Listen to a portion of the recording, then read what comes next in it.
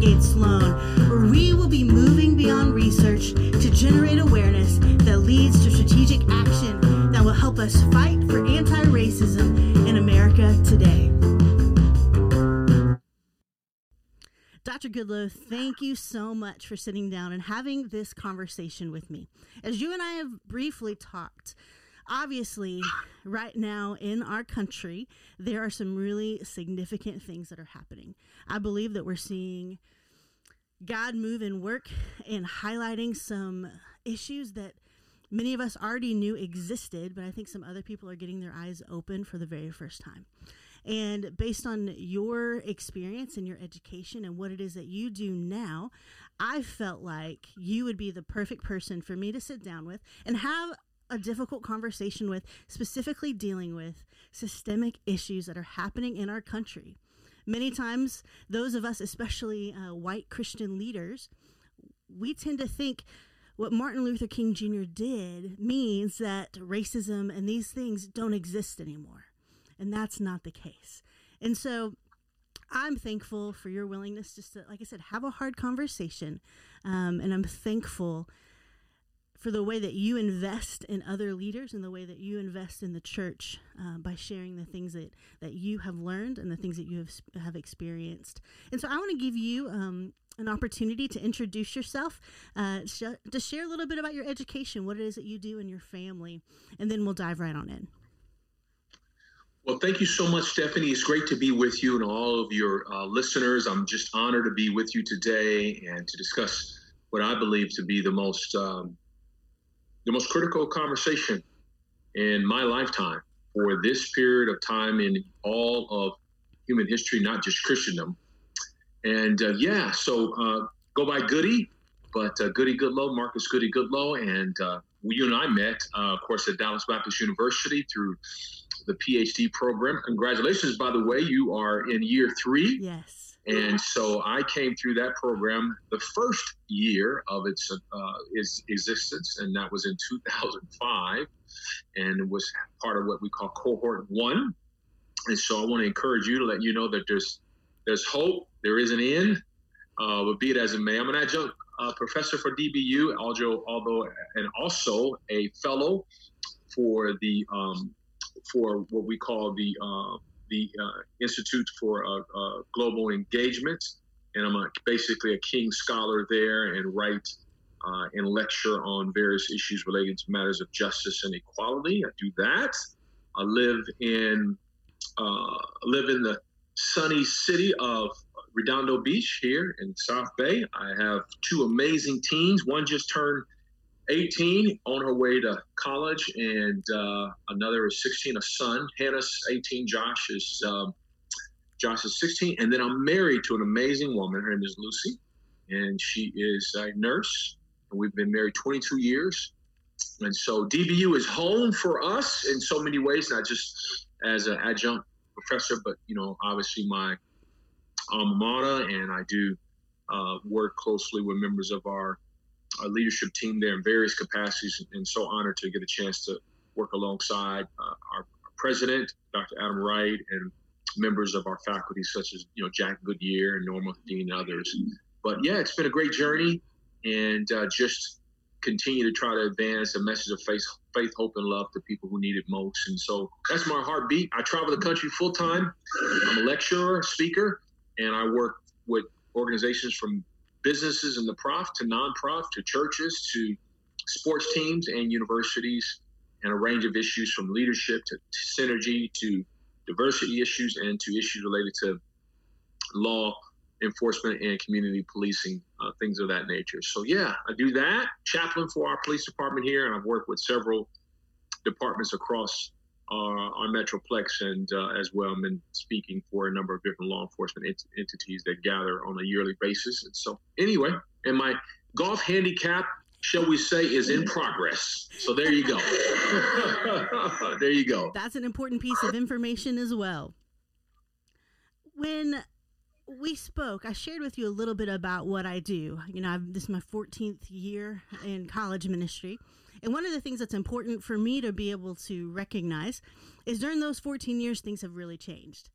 And one aspect that I have noticed that statistics back up is the increase in diversity amongst the students that I see on campus. Barna, their most recent study on Generation Z, which is this demographic that's coming into college now, they're the largest demographic we have had in America. In fact, they're almost 50% non-white. And so as I start to consider that as a college minister, and I start to think about what does that mean for our local churches, for us to be able to engage them with the gospel, to have perspective on the worldview, and to have a better understanding of their experience.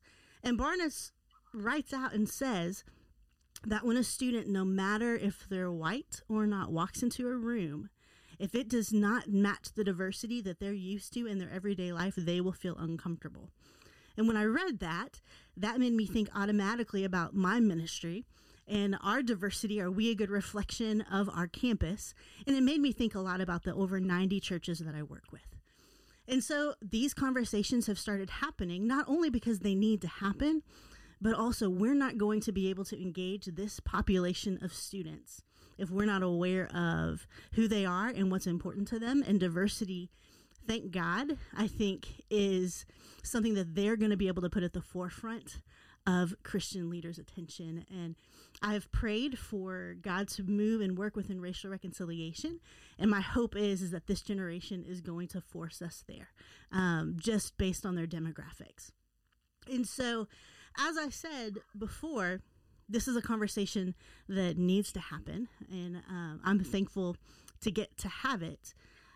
And as I've been surrounding myself with people that don't necessarily look like me, specifically the UNT women's basketball team and some other friends, I've started asking questions, and I've recognized that their experience growing up looks nothing like mine. And they've shared about some things that have happened to them. They share about things that happened to their parents. They share about fears and concerns that I had no idea was real. Maybe is a better way to say it, was still actually happening today. And that really kind of got me to start to think through and wanting to study what are these systemic issues that are current today that I just didn't know about because I was never taught. And so I started reading books, started having conversations, and that's really what led us to where we are today. And so my hope is just to really give you an opportunity to share about systemic issues that you wish the local church understood and knew. And then at the end, as we kind of wrap up that, I want you to talk about what are some ways that you wish the church would respond. And so I just want to kind of open it up to you and just let you start to share. And I'll ask some questions and we'll have I'm sure, conversation in the midst of that. But ultimately, I just want to turn it over to you and say, Dr. Goodloe, what is it that you wish the church knew about matters of diversity, about matters of systemic injustice, as well as racial reconciliation? Because apart from having an understanding of what is really happening, reconciliation is really, really hard to pursue. Mm-hmm. Well, again, thank you so much for that. And I think all your listeners, and myself included, will benefit greatly as we dialogue about these issues. The last thing you need from me is a lecture, but be that as it may, I'll say a couple things to start our time off today. One, I am mindful that the role of the church, or the church has not just a role to play. I think the church has a central, if not, dare I say, the most significant role to play with regard to bridging the divide along this issue of race and confronting issues of racism. As we're talking now, I was just watching some of the highlights from the events that took place down in Talladega with Bubba Watson of NASCAR. A powerful image and scene of men and women, pit workers, fellow drivers, walking with him, literally bringing him up to the front of the pack, if you will, and standing in solidarity with him and rebuking and rejecting racism. To be frank, the church has to do and lead and excel and advance further than even NASCAR. That we can't not be seen looking at these events or looking at these actions from other organizations I think the church has to be seen as leading. It's not just NASCAR. It's the NFL. It's the military. It's business and corporations. It's from Johnson & Johnson to Starbucks. I mean, everybody is having what I call a defining moment, or a mirror moment, or come to Jesus moment, where people and organizations are having to reassess, reconsider, reimagine what their organizations or entities are doing with regard to confronting issues of racism. A colleague of mine, we were discussing via social media, and we both agree that racism needs to run out of places to hide. And the church cannot be one of many. I think the church has to be the central force to advancing that, because I believe ultimately it is through the power of love, the redemptive work of Jesus, indeed, that we can seek to transform the hearts of women and men. But also, too, the church has to play an active role in confronting policies, systems, and laws. The church needs to do more than pray. Yeah. If Dr. King, who was, by the way, an ordained Baptist minister, studied at the highest of levels, earned his PhD from Boston U, studied at Crozer Theological Seminary, I think sometimes as people of the faith, we have a tendency to forget Dr. King is one of us in every sense of the word. In his letter from Birmingham jail, he discusses so much as he talks to 8 clergymen in that letter, as he wrote that letter in what I believe to be a 20th century epistle. Dr. King talks about the church having not just a responsibility, but a mission, a mandate to be on the forefront of these issues, that they will not be resolved on the wheels of inevitability. They will not, issues of racism and injustice will not come to an end by virtue even of time passing or what have you. But we have to continue to be intentional, deliberate. What I tell people, Stephanie, is that there has never been an award given for silence in the midst of injustice. Yeah. And so the church has a role to play. We see that. President Kennedy said in 1963, talking about this issue of injustice and racism and the issue of equality, he said, it's as old as the scriptures and as clear as the Constitution. Yeah.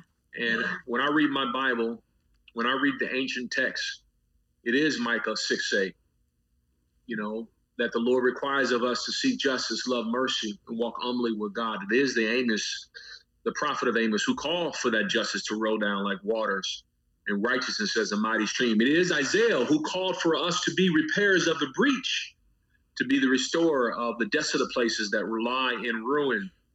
It is the teachings of Jesus. As a community of faith, we're so quick to point to John 17, but before we can get to the priestly prayer of unity, God make us one. I've seen a lot of podcasts, a lot of rallies, a lot of meetings with pastors, particularly evangelical pastors, and some of my African-American pastors and leaders and friends. I've seen a lot of prayer meetings, a lot of talk about reconciliation and coming together and unifying the church. But before Jesus gets to the priestly prayer, there's a conversation he has with Jewish leaders, with Pharisees, Sadducees, even just with common people of his day, where he spends his time addressing issues where, hey, the first is last and the last is first, where women were subjected, children were not esteemed, Samaritans were considered the other. And Jesus spends a lifetime of his ministry literally taking that story, that narrative, and flipping it on his head. Yeah. Where he brings everyone to an appreciation of this truth, that we're all made in the Imago Dei. Yeah. In his book, Howard Thurman, Howard Thurman, the great theologian, writes a book entitled Jesus and the Disinherited. Jesus and the Disinherited. And he basically talks about what it was like for Jesus to live in first century Palestine, and what the people were up against, facing Roman oppression and policies and laws that literally had Jews dependent upon had Jews dependent upon Romans for their every need, from the amount of bread they were to be given a day, literally, to the places they could worship, to where they would pay taxes, to all of these intricacies and laws and policies. And so Howard talks about how Jews constantly live with their backs against the wall. Mm-hmm. Howard then comes full circle. He wrote this, of course, in the 40s and 50s. He's no longer with us. He died in the early 80s. But he says, there is no group of people, and I use the historic term that he used at the time, other than Negroes, who understands, like what it was in first century Palestine, to live with their backs constantly against the wall. Yeah. Where a conversation, being pulled over by an authority figure, whether it's police, or walking into a boardroom, or to a place where hiring is taking place, or to reading a history book, or to being taught by a professor, that African Americans are constantly in the category of not like the other. Yeah. You know, when we grew up, you and I grew up, we took those tests, and I'm sure your listeners can relate. We took tests where we would have to choose which one of these is not like the other. Yeah, I remember those. Well, as African Americans, we've always been, quote, not like the other. Where the textbook we learned from of history, more than likely the doctors that were taking our temperature, the nurses, the professors standing in front of us, the elementary school teacher, the high school principal, the person we were interviewing with for our first job, the dean that we sat across from in college, graduate school, the person who controlled our taxes, the person who currently controls our Congress, over 96% white. Military leaders, almost 100% white until just literally last week, with the addition of one African American heading up the Air Force. Over 95% of NFL owners, white. Over 95+% of NBA owners, white. I can talk about banks. I can talk about corporations. I can talk about the wealthiest and richest people in our nation, white. And so I'm laying all this out, university professors and Christian institutions, white, because the context in which we minister and serve as priests, as pastors, as prophets, that has to be taken into account as we proclaim the teachings of Jesus from pulpits and platforms. As one noted theologian would say, you have to have the scriptures in one hand and the newspaper in the other. Yeah.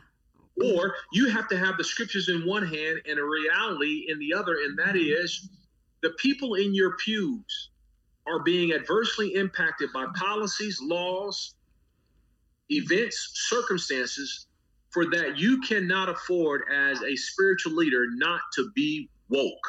Yeah. Not to have clarity and understanding.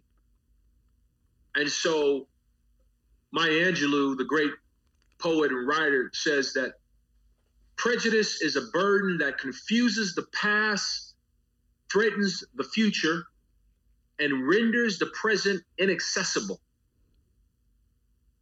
And so for us as communicators of the scriptures, those of us who are called to be priests and prophets, to be chaplains, and to be student pastors and senior pastors, to be lay leaders, elders, and trustees, what is it that is required of us in confronting issues of prejudice? What's at stake? It is our past. It threatens our future. It renders us inescapable of addressing the things that are in front of us.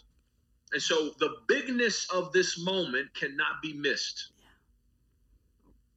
And so the church doesn't have a role to play. I think the church has a central role to play in doing what Dr. King said, redeeming the soul of humanity. And we do that because, one, is consistent with the teachings of Jesus. 2 Corinthians chapter 5, verse 17 through 20 talks about God, us being new, us being in this sort of reconciled relationship with him. And that in the making of, in the reclaiming of, in the making all things new, we are not only reconciled to God, we are reconciled to one another. And then Paul says in that same passage, he has given us the ministry of reconciliation. And he says, we are Christ's ambassadors, as though God himself were making his appeal through us. And could it be that the impediment for which we have had in advancing issues of justice and equality, could it be that the gospel is not veiled or void? The power is not neutered. The scripture text is not unclear. Could it be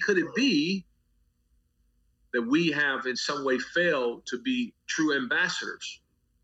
One pastor said a few weeks ago that we have presented a truncated gospel, an abridged gospel.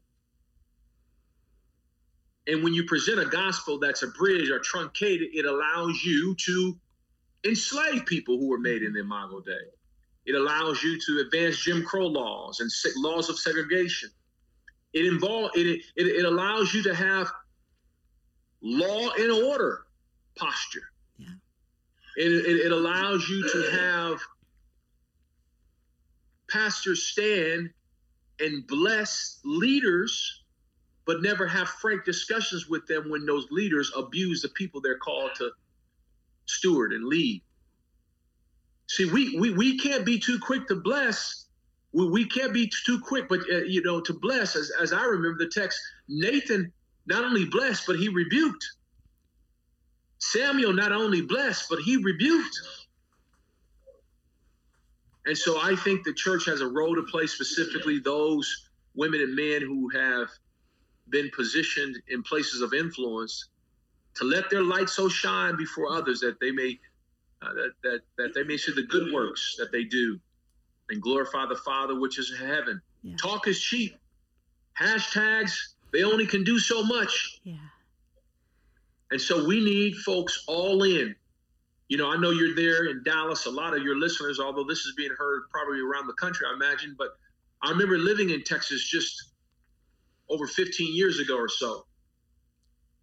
And I remember, Stephanie, off of the I-35 billboard, just as you passed the downtown area where the Mavericks played, there was a billboard of your then MVP, Steve Nash. He's a point guard for the Mavericks. Ironically, Steve Nash's kids attend the same school my kids do now, and so I've actually seen him here in LA. And of course, as you know, he came to us late in his career. We didn't win any championships with him, but we're thankful for his attempts. But there was a billboard promoting Steve Nash's MVP year and stellar year. And I saw this billboard driving down the highway one day. I'll never forget it. This had to be over 15 years ago. And it just had an image of Steve Nash diving for a ball. And the ball, Stephanie, was just out of his reach. But his face had such intensity. He was sweating. He was about 2.5, 3 feet parallel off the ground, reaching for this ball. And the caption said underneath, "Full throttle." That's all it said. Yeah. What would it look like for the church to be full throttle in making sure that racism runs out of places to hide? I wrote down when you said it the first time that racism has run out of places to hide. When you think about Christendom right now, where do you believe that racism is hiding within the church? In plain sight. In her book, White Fragility, which I recommend, Robin DiAngelo talks about racism is not an event. Racism is not some white man with a sheet burning a cross on your front lawn. That's an act of hate. That is an act of it. But racism at its core is a system. It's policies. It's procedures. From laws passed to hiring practices. And then that is expressly lived out in how we treat the least of these, the leftover, the looked over. It's expressed in how our boards look, our executive leadership teams look. It's expressed in what our preaching series looks like. It's expressed in how we vote. It's expressed in our judicial system. criminal justice system. See, racism allows an Ahmaud Arbery to be gunned down in a cul-de-sac in a suburban neighborhood in Georgia, and then those two white men in the broad daylight, when police arrive, give their account, police ascertain information from other witnesses, take their accounts, then calls the deputy district attorney at home who happens to know the white father who killed Ahmaud Arbery, and she tells those officers on the scene to stand down. And the two perpetrators of that crime go home for 2.5 months. They never even went to the police station. Mm-hmm. Because the father, turns out, worked in the DA's office as an investigator. And, oh, by the way, a policy, procedures, the gun that was used to kill Ahmaud Arbery, suspended concealed weapon permit. So forget the fact that he killed a man in cold blood, armed, defenseless, with no arm, to defend himself. He used a weapon that in and of itself was illegal for him to have outside of his, quote, kingdom, his home. See, that's a system. A system has it where the officer who killed George Floyd had 17 plus complaints against him for abuse of force and other matters. That's a system. See, a system allows for Breonna Taylor to be gunned down in her home where she's living and sleeping with her boyfriend in the middle of the night with a no-knock warrant, over 20 shots volleyed in her bedroom, killed, while her husband's on the phone calling 911. He returns fire. He doesn't know who he is. Afterwards, she's dead. He's arrested. Oh, by the way, the officers on scene did not even come to the aid of Breonna Taylor. They had to call for additional support. He's arrested, the boyfriend. Only charges were recently released. And only last week was the lead officer fired from his job. Yeah. That's a system. Mm-hmm. That's a policy. And so it's convenient to have a Goody Goodlow speak at your church, but can I be the chairman of your board? Yeah. Can I be the chairman of your search committee for the next dean, for the next worship pastor? Can my firm be the accounting firm to do your books? You know, I was talking to Eric Bryant, who's at Gateway South up in Austin. Leads a campus up there. He and I wish to be on team together at another church here in Los Angeles. He told me, he said, Goody, you'll be happy to know, man, I'm the only white guy on my campus pastoral team. I said, that's great. He said, Goody, because I've taken on what is known as the Rooney Rule. And I said, that's awesome. Now, for your listeners, the Rooney Rule is named after Art Rooney, the former owner of the Pittsburgh Steelers. It was put in place about 10, 15 years ago. And what they discovered in the NFL was that there continues to be, by the way, a dearth of African-American head coaches, even though in the league, over 90% of the league, 87, 90% of the league is African-American. There are no more than 3 African-American head coaches today in the NFL right now. I think that number is about, there's definitely no more than 4. I want to say 3. And so Art Rooney came up with this idea, this policy. What they discovered is that African-American coaches were not even getting interviewed for head coaching jobs. So the Rooney Rule basically in place says now any owner who fills a vacancy within their team has to interview an African-American and or a person of color for their head coaching position. 1, candidate pool expands. 2, allows for those candidates to get experience in the interview process. And hey, you may have a Tomlin. You may have a Tony Dungy. You may have a Marvin Lewis. You know, what if every church, what if every Christian institution has a Rooney Rule? Call it what you want. Yeah. We tend to hire people that look like us, people that are comfortable, that we're comfortable with, people who think like us. There are a number of churches within the Dallas area, for example. I know, again, your podcast is not limited to just Dallas, but I'm speaking to specifically to the area that you and I both have in common. I can name 5 to 6 mega African-American pastors right now in Dallas area. That's your farm system right there. Yeah. For African-American leaders. Well, Goody, we can't compete financially. Well, you know what? Find a way.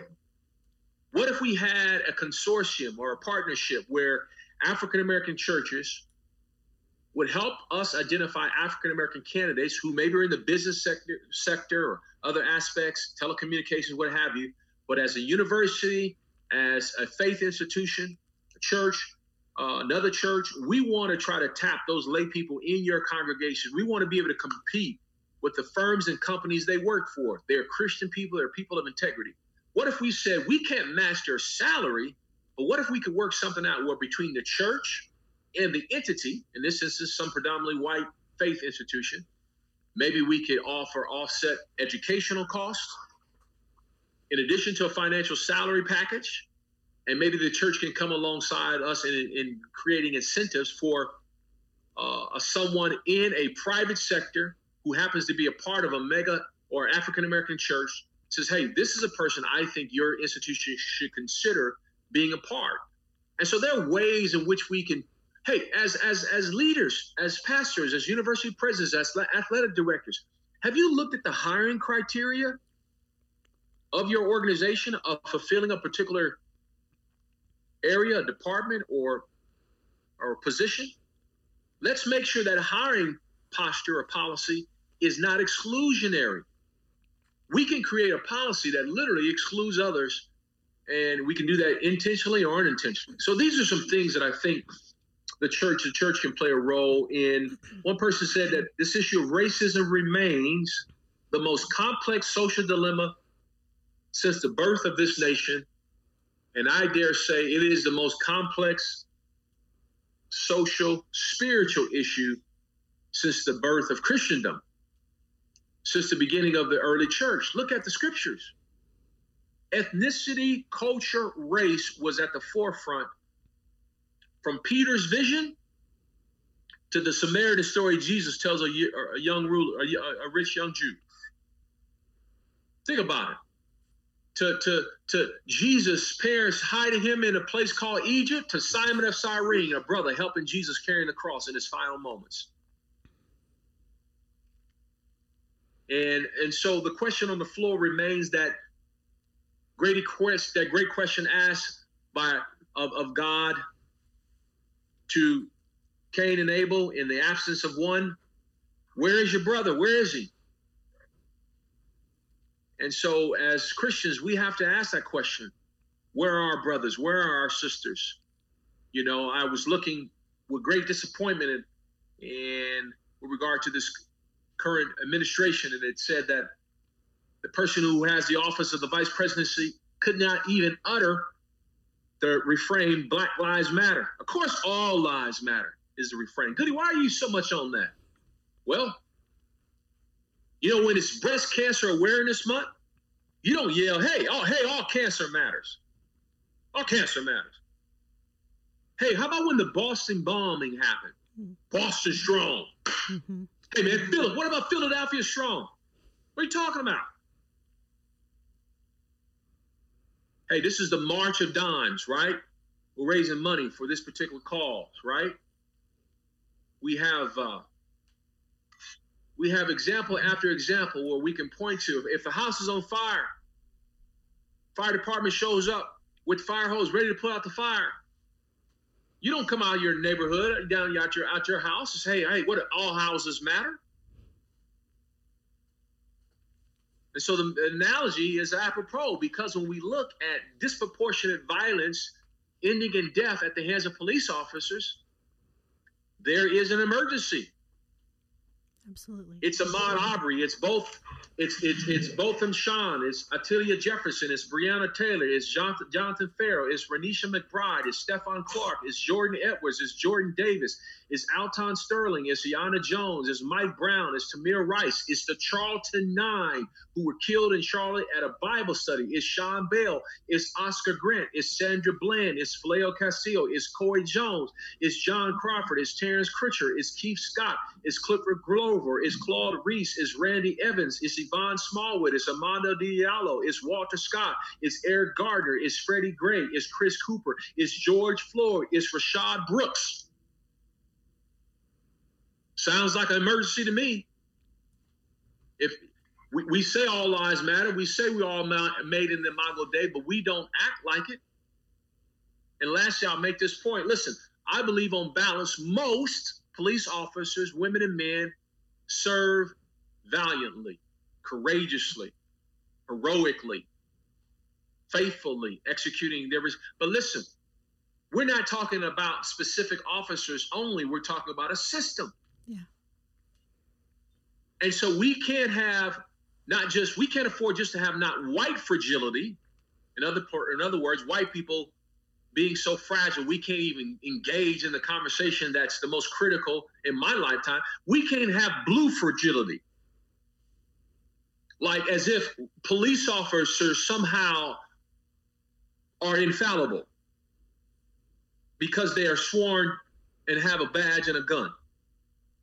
Name me another profession that's immune, absolved from criticism, rebuke, or analysis, or critique, or just getting, or just for review in terms of getting better. Go ahead, I'll wait. Name me one.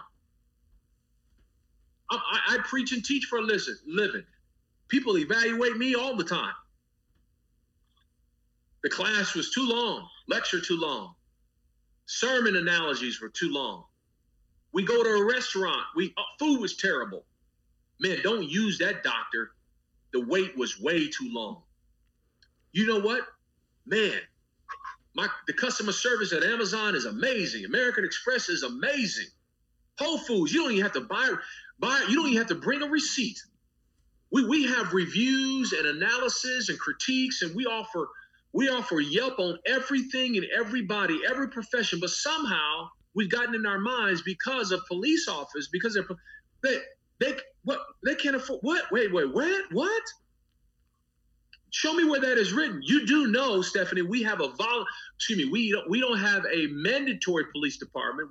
It's not like Israel where you have a mandatory soldiers. I was in Israel 4 months ago, and I saw young people. I'm talking 18, 19, 20-year-old young people walking around with AR-15s. Military service is required in Israel.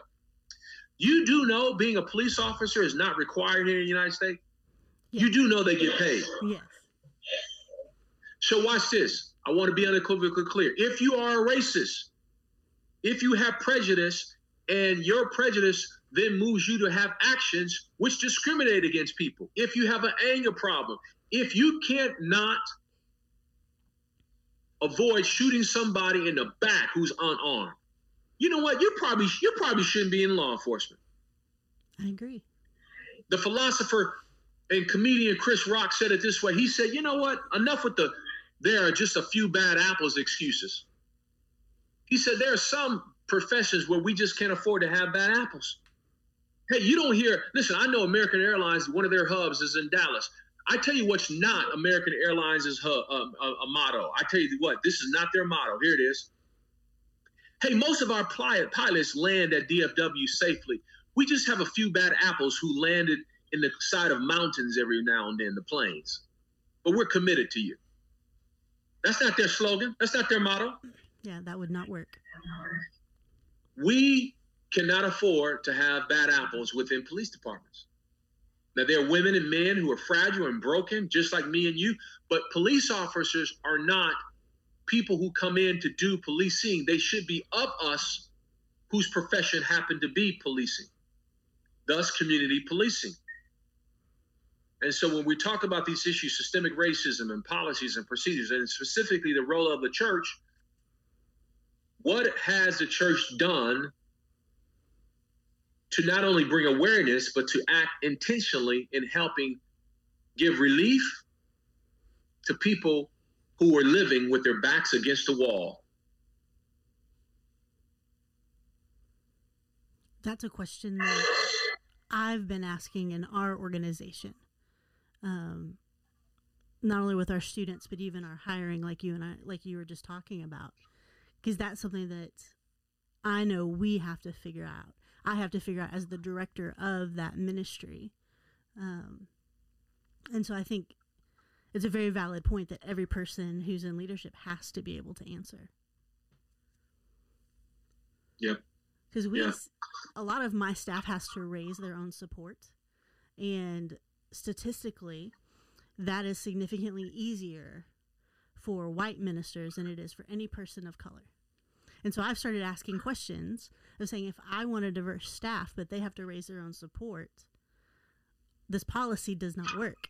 We're never going to reach diversity unless we make some adjustments.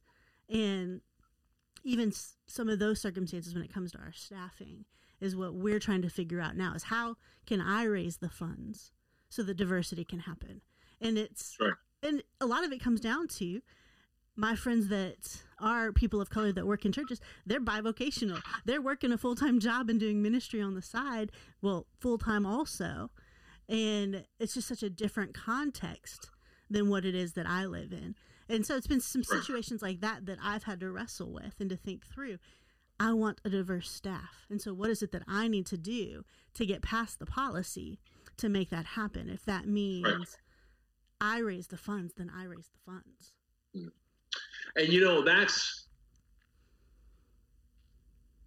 that shouldn't be, right? Mm-hmm. But sometimes it just may take people doing courageous things, risking. I was just reminded of Serena Williams' husband, whose name escapes me now, who just resigned from the board. His name is Alexis Ohanian. He just resigned from the board of Reddit. And basically he got up one morning and said, honey, I just think there's something more I could be doing on this issue of race and racism in our nation. He helped founded this company. And he basically said, you know what, I'm going to resign. And I'm going to ask the board to replace me with an African-American. And he did. He did it. He did it just about 2 weeks ago. And people were looking at that and were stunned. Now, that may be extreme for some people, but here we have often is the extreme in the other direction where a lot of people is doing nothing rather.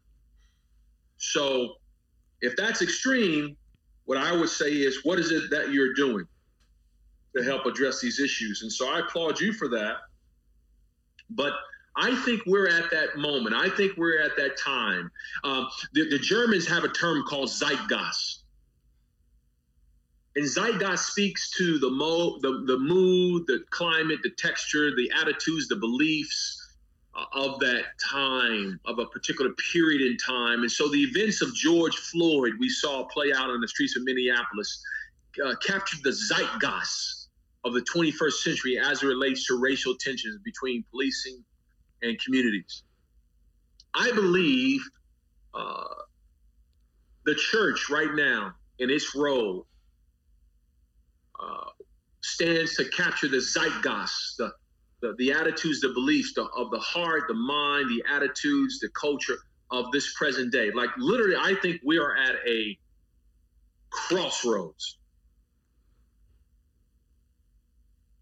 Like where it is, when I say it is not an extension of the gospel, I believe this issue is core to the teachings of Jesus. I believe this is essential.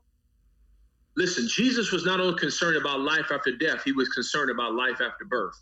Yeah. And we dare not try to put people in heaven if we're not addressing the conditions in which they live in now. From facing a pandemic of COVID that's disproportionately impacting people of color, by the way, mm-hmm. to an administration that has been acting with impunity in terms of enforcing policies, quite frankly, that are immoral and unjust. Under George W. Bush, there were 12 police departments under consent decree and investigations for abusive use of power. Under Barack Hussein Obama, there were 15 administrations under consent decree or investigation by the Justice Department for police abuse of power. Under this current administration, 0. In 2017, this president stood at a national convention gathered by law enforcement and chiefs of police from around the nation and jokingly said, hey, I know it's said that when you're luring a suspect in the car to tell them to watch their head lest they hit it on the door frame. And he jokingly said, but you know what? You don't have to worry about that. It's okay to let them hit their heads. You say, Goody, what does this have to do with anything? Leadership. Yeah. leadership that set the tone. It's about what you talk about as pastors, what you talk about a bit as business leaders, what you talk about as sports head coaches. Environment. We want to have a winning environment, men, women. We want to establish a winning culture. We want to establish a just culture, an advocacy culture. I don't want my leadership to be in question on issues related to race, racism. But that's the case when you have good people on, quote, both sides, when a woman is run over by white supremacists in Charlottesville, Virginia, 3 years ago. Or when you use an inverse triangle in your political ad just last week to try to make a political point about a group that doesn't even use the symbol because they're anarchists. Yeah. And so let me be clear, Stephanie, because I think I mentioned this to you ahead of time when you asked me to come on your show. Mm-hmm. I have used great restraint as a spiritual leader and even as an academic in the last 3 years, and dare I say the last 8 or 9 years. You'll be hard-pressed to see me, whether my social media platforms or otherwise, you can count on your hands a number of times I have been as explicit as I am today and will be moving forward. Because I've given not only time, but I've given due deference, benefit of the doubt. I've allowed processes. I've hoped, I've prayed, I've expected, I've wished, I've desired, I've lamented, I've cried, I've appealed. I've had a lot of one-on-ones. But I am committed to use every aspect of my influence to be not only priestly, but prophetic. Thank you for that. And we cannot afford to be ambiguous when it comes to people in leadership blessing, honoring, esteeming. We're quick to point out the scripture says we ought to honor those in authority. Hey, did it ever occur to you that the majority of the people, the kings in Israel, were corrupt and abused the people of Israel? Did it ever occur to you? Mm-hmm. And so I reject the notion that somehow we disunify, we are bringing disunity to the body of Christ. We're bringing in politics. We need to pray. No. Time out. We have a responsibility to not be prophetic when it's convenient. When Nathan's having a conversation with David, when Samuel's having a conversation with Saul, and I could not help but think of the image anymore of that with Saul and Samuel. When Saul is disobedient, when Samuel goes away, he comes back. What have you done? What's this bleeding I hear? What's going on? Make a long story short, Samuel communicates, hey, listen, your time is up. Your power is up. Your reign is up. You're going to hold the position, but you will have no power. It's only a matter of time. We're going to start the search. You're the biggest loser, and people may not realize it, but you know. And as he reaches for Samuel, tearing his garment, Samuel says, so the kingdom is torn from you. Samuel asks, Saul asked Samuel, stay with me, lest the people will know or think that God is with me if you're standing next to me. He wanted Samuel to remain with him, even though he knew that the power of God, the throne, the leadership mantle was no longer. Yet we'll go and we'll say nothing when the leader of this free world stands in front of an empty church, boarded up, having used tear gas to disperse peaceful protesters, stand with a Bible in hand. We say nothing. We say nothing. How dare you? How dare you? But yet 5 years ago, we'll interrupt heaven and hell to criticize a man for kneeling peacefully at the playing of a national anthem because he was trying to bring attention to this issue of Black Lives Matter and police brutality. And now, from Starbucks to Johnson & Johnson, from the NFL to the NASCAR, to the chairman of the Joint Chiefs of Staff, to the NBA commissioner, Everybody says Black Lives Matter now. Yeah.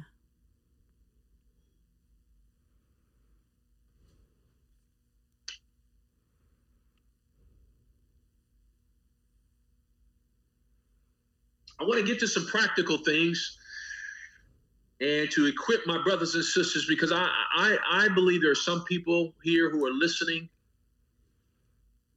What I have said, if it has made you uncomfortable, then I've achieved my goal in part.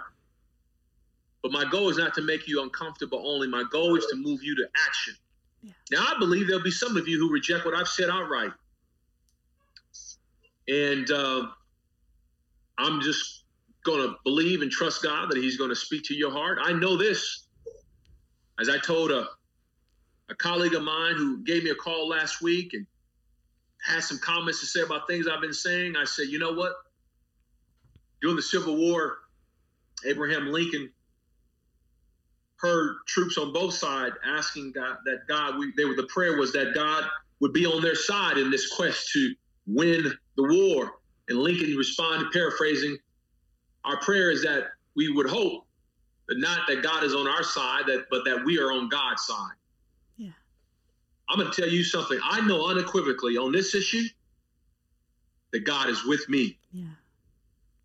And so it will not be said that in 2020 I abdicated, I hesitated, I punted, I was ambiguous, I was unclear, I was tunnel vision, I was reluctant, short-sighted. I have moral clarity on the issues of this day. Harvey Cox, in his book, When Jesus Came to Harvard, said, we have to identify the issues of our time and see them as moral issues, 2, and then summon the courage, 3, to do what we know needs to be done. We have to have moral courage. Yeah. We are in that hour. So, Steph, can I give you a couple practical things? I'll run through these real quick. Do we have time for that? Absolutely. Okay, so I want your listeners to grab a sheet of paper. I want you to do this first. Stephanie, you do it too. Mm-hmm. Grab a sheet of paper.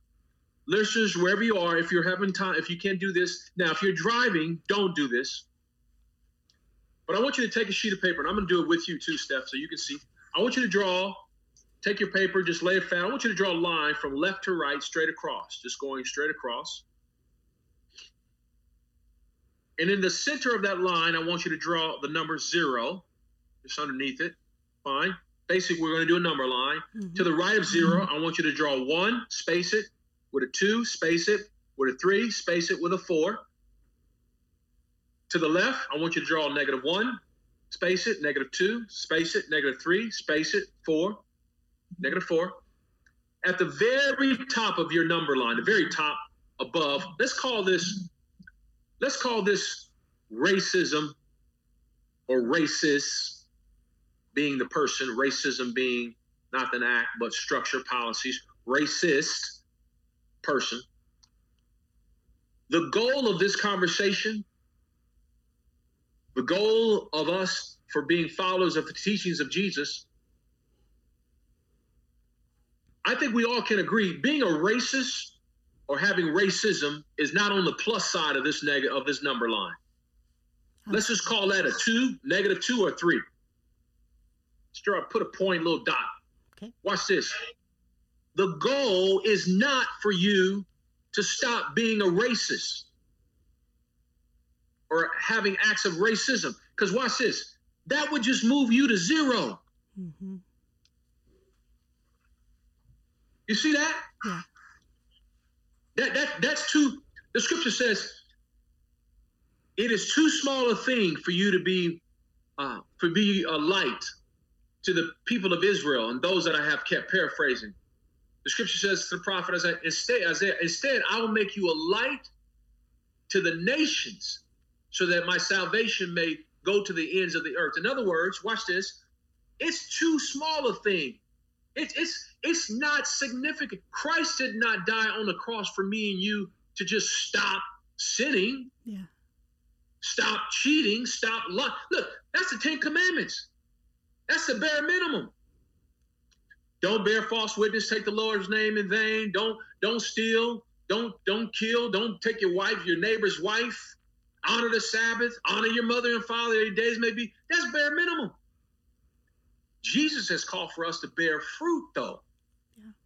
So how can we get to +1? See that? See, our goal is to get to +1, +3. So my goal is not for you to stop being racist or stop being prejudiced. My goal is for you to be +1, to have life and to be an emitter of life, and having people understand that they can have it through the person of Jesus and have it abundantly. Come on. So here it is, real quick. Listen up. Write these down for all your listeners. Stephanie, I know you're writing too. Real quick, here we go. Here are things you can do right now. 1, speak up. You need to speak up. You need to declare, like those who would herald in the town centers, hear ye, hear ye, hear ye. Racism is running out of places to hide. At my dinner table, at my family reunion picnics, in the pulpits of my churches, in my boardroom, in my executive room, in my lecture hall, in my syllabus as a professor, in my accounting firm. Come on, speak up. You hear the crass jokes in the locker room, around the water cooler. Speak up. 2, support. There are organizations that are in the fight. Support them. Give your money. You can't, listen, you can't go and march, although I would encourage you to go and do that if you can. Perhaps you can't go to a courthouse and support and stand in the gallery and watch litigation on behalf of a person accused unjustly. But you know what you can do? You can give your money to the NAACP Legal Defense Fund, to the Equal Justice Initiative. Think of the film Just Mercy. That's Brian Stevens' group. You can give to Sojourners. There are people that are in the fight. I'm in the fight. I got on a plane 3 weeks ago, flew to Minneapolis, Minnesota myself, because I wanted to do and what Cornel West, the scholar, teacher, says, I wanted to bear our prophetic witness to the injustices that had taken place on the streets of Minneapolis. Read. Write that down. Read. Read books. Read articles. Read the books, The Warmth of Other Suns by Isabel Wilkerson. The New Jim Crow, Michelle Alexander, The New Jim Crow. White Fragility by Robin DiAngelo. White Fragility. Between the World and Me. That was the first book I read. Yep, Between the World and Me by Ta-Nehisi Coates. Michael Eric Dyson, the Michael Eric Dyson Reader. And know this, number 4, racism is a system. It's not an isolated event. It just doesn't happen on the Minneapolis streets or in the Central Park of New York, where a white woman calls the police, threatening to call the police to an African-American who's a bird watcher, graduate from Harvard.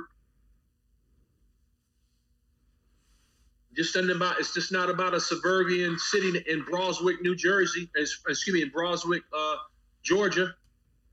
Brunswick, Georgia. Racism is a system with biases and sinful strongholds through and through. It would take more than prayers to dismantle that system. It would take you voting for your city council members, your local district attorneys, your mayor, your governor, and a president. Reject the narrative. Be careful of language we use. Yep, George Floyd had a record. Yep, he sure did. And the African-American brother who was killed in Atlanta, Mr. Rayshard Brooks, was on probation. Yep, he sure was. Let's not be too quick to point out a person's issues, sins, what have you, looking for opportunities to justify or say things like, oh, it's sad, he was a father, she was a mother, so tragic, this is really bad. You know what? No, it's really bad if I spill coffee on my shirt. That's bad. Yeah. Let's call it like we see it. Let's be mindful of the language. George Floyd's death is tragic, not because he was a good father, not because he was trying to get his life back together. George Floyd's death was tragic because he is made in the Imago Dei, and his life did not deserve to be ended on the pavement streets of Minneapolis, Minnesota, or for 8 minutes and 46 seconds for all the world to see.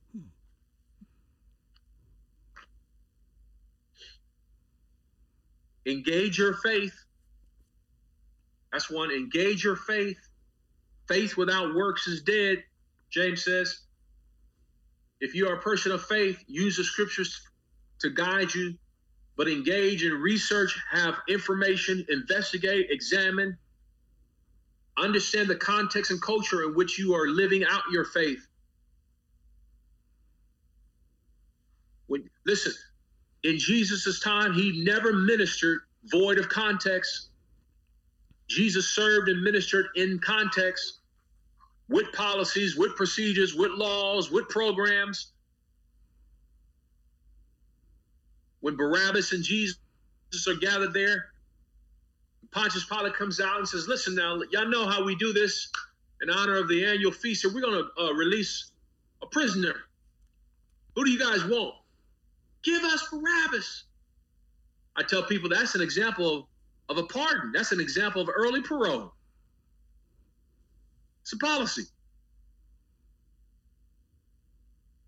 When Mary and Joseph had to travel to go and be accounted for the census, that's a policy. That's government.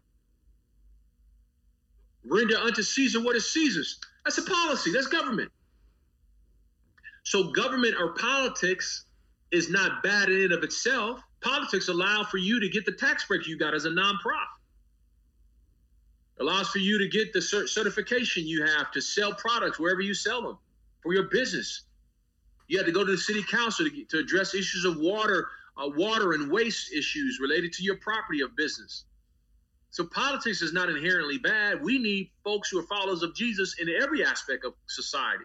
So engage your scriptures, but also engage context.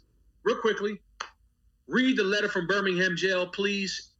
Just read the letter. Dr. King wrote what I believe to be an epistle. It's the closest thing we have to that epistle equivalent to Paul or John when he wrote, for example, on the island of Patmos, when he was in the Spirit on the Lord's day. Read letter from Birmingham jail. And then lead. Romans 12:8 says leadership is a gift. And if you have the gift of leadership, you should lead with all diligence. I'm calling on pastors, university presidents, athletic directors, business leaders. I'm calling on chaplains. I'm calling on head coaches. I'm calling on deans of students. I'm calling on every woman and man who's in leadership, who is influencing policies, culture, people. I'm calling on you to lead in this issue. You know, as a professor early on in class, whenever the semester starts, they send me a document. They say, Dr. Goodlow, we want you to account for the students that are here in your class. Have they shown up? Now, when we did classes live, I would call your name. I would say, you know, Stephanie Gates, and I expect you to say, here. Here. Aki, present. We are at the most critical moment in my lifetime. I'm 49 years old, and I expect all people in leadership who've been entrusted to lead others to be accounted for. Are you here? Are you here? There ought to be a seismic shift in your spirit, in your teaching, in your focus, in your compassion, in your empathy, in your sympathy, in your resolve, in your tenacity, in your grit, in your leadership, in your fervor, in your ideology, in your very presence. You ought to be here. Whatever sermon series you put together 2 months ago, tear it up. Whatever your vision and strategic plan was 6 months ago, tear it up. Why? Because we have had a seismic shift in both the social, economic, spiritual, physical, and emotional landscapes of our nation. And you have to see this zeitgeist moment. You have to see this.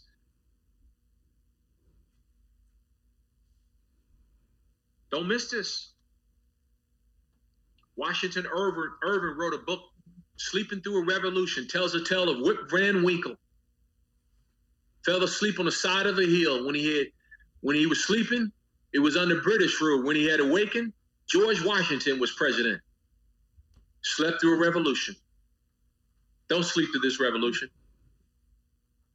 Listen, ask questions, resist the narrative. And then lastly, the psalmist says it this way, Psalm 90, verse 17. May the favor of the Lord our God rest upon us. Establish the works of our hand for us. Yes, establish the works of our hands. This psalm is offered, it's the oldest psalm, and it's written by Moses, the lawgiver, the prince of Egypt, the shepherd boy, the murderer, the wanderer. And when he writes this, it's a time of uncertainty, not only for Moses, but for his people. That Moses who saw the promised land but didn't enter it. That Moses who was buried himself. Moses was buried by God, and to this day, no one knows where his body lay. But Moses writes this psalm, and he says, may the favor of the Lord our God rest upon us. In other words, God's favor is God's ultimate emoji. It is the thumbs up beyond you can imagine. I want God's favor to rest upon everything I'm doing. And so watch this. Your church, your business, your organization, your university, your team, I believe, needs the favor of God to be upon in order to be successful. Yeah. You need to ask for that.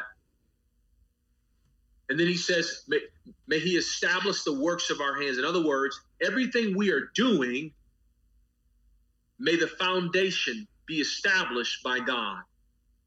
So we dare not build anything, organize anything, advance anything that is not undergirded, established by God. And so that's my prayer for you, Stephanie, for your listeners, for ministries and organizations, from chaplaincy programs. I know you're part of leading a sports team. And in one of my books, Kingmaker, I talk about how the role of sports and athletes and entertainers play in advancing social discourse. They did that with Dr. King. Whether you're an athlete or a sports coach or a chaplain, a business leader, a university president, a law enforcement, a chief of police, I challenge you to ask for God's favor to rest upon you, for him to establish the works that you're doing. I challenge you at this defining moment in Christendom to lead with all diligence. Don't miss this moment. Too much is at stake. I back the blue, but I for sure support Black Lives Matter. They're not mutually exclusive. That I can be a chaplain to the Redondo Police Department, which I am. I can do leadership development to that same department, which I do, and 6 other departments, and speak for an annual conference of chiefs of police where 80 are gathered, which I have done the last 3 years. I can do that, but I can also get on a plane, fly to Minneapolis, Minnesota, and tell the world from that space and spot where George Floyd met his life, and tell the world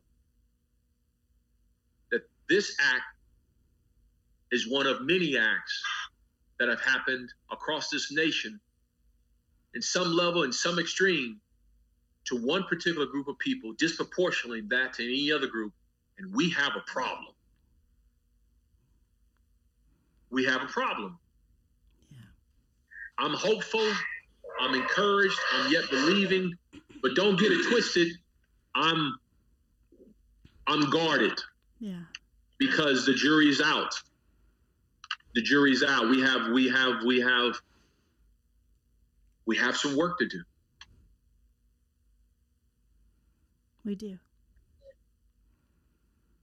Dr. Goodloe, I thank you for all that you've shared, just for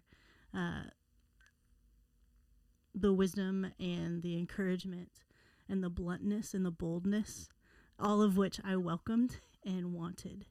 I appreciate just the prophetic voice that you were are boldly proclaiming.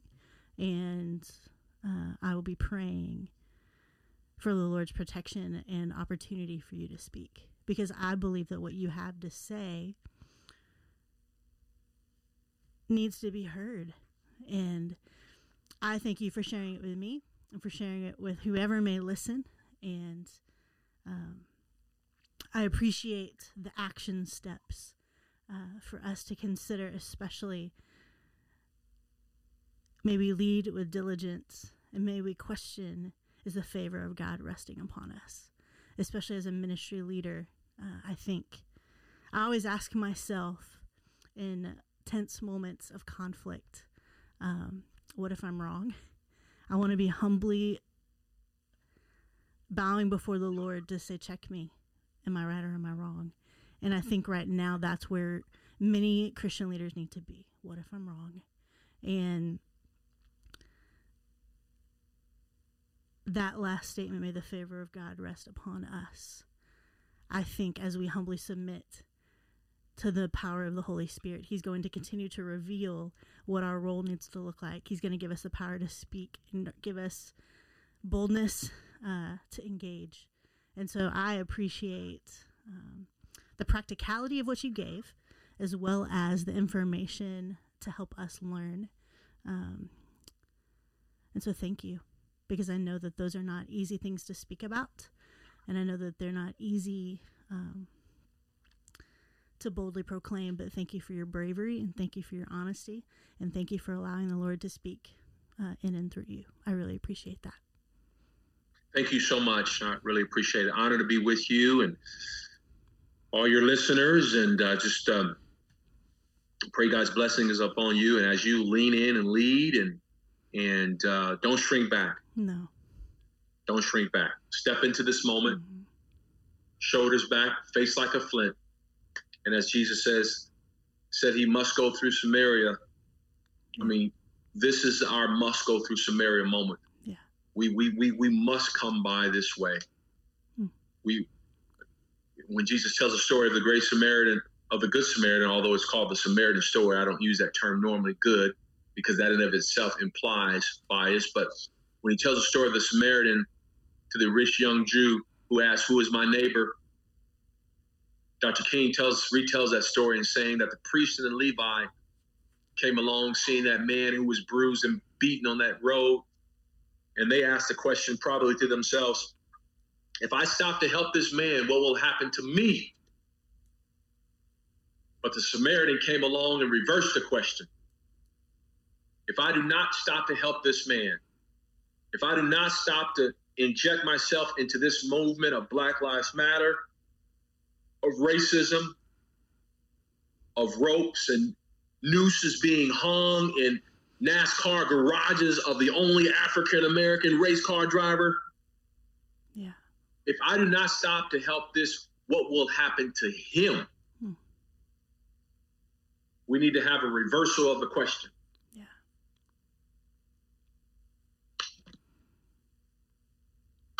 You're right. Thank you. Thank you for your time. I really appreciate it.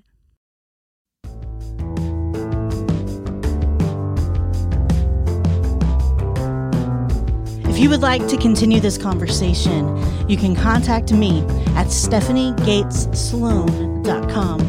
The music was created by my talented friend, Vince Romanelli. Thanks for listening.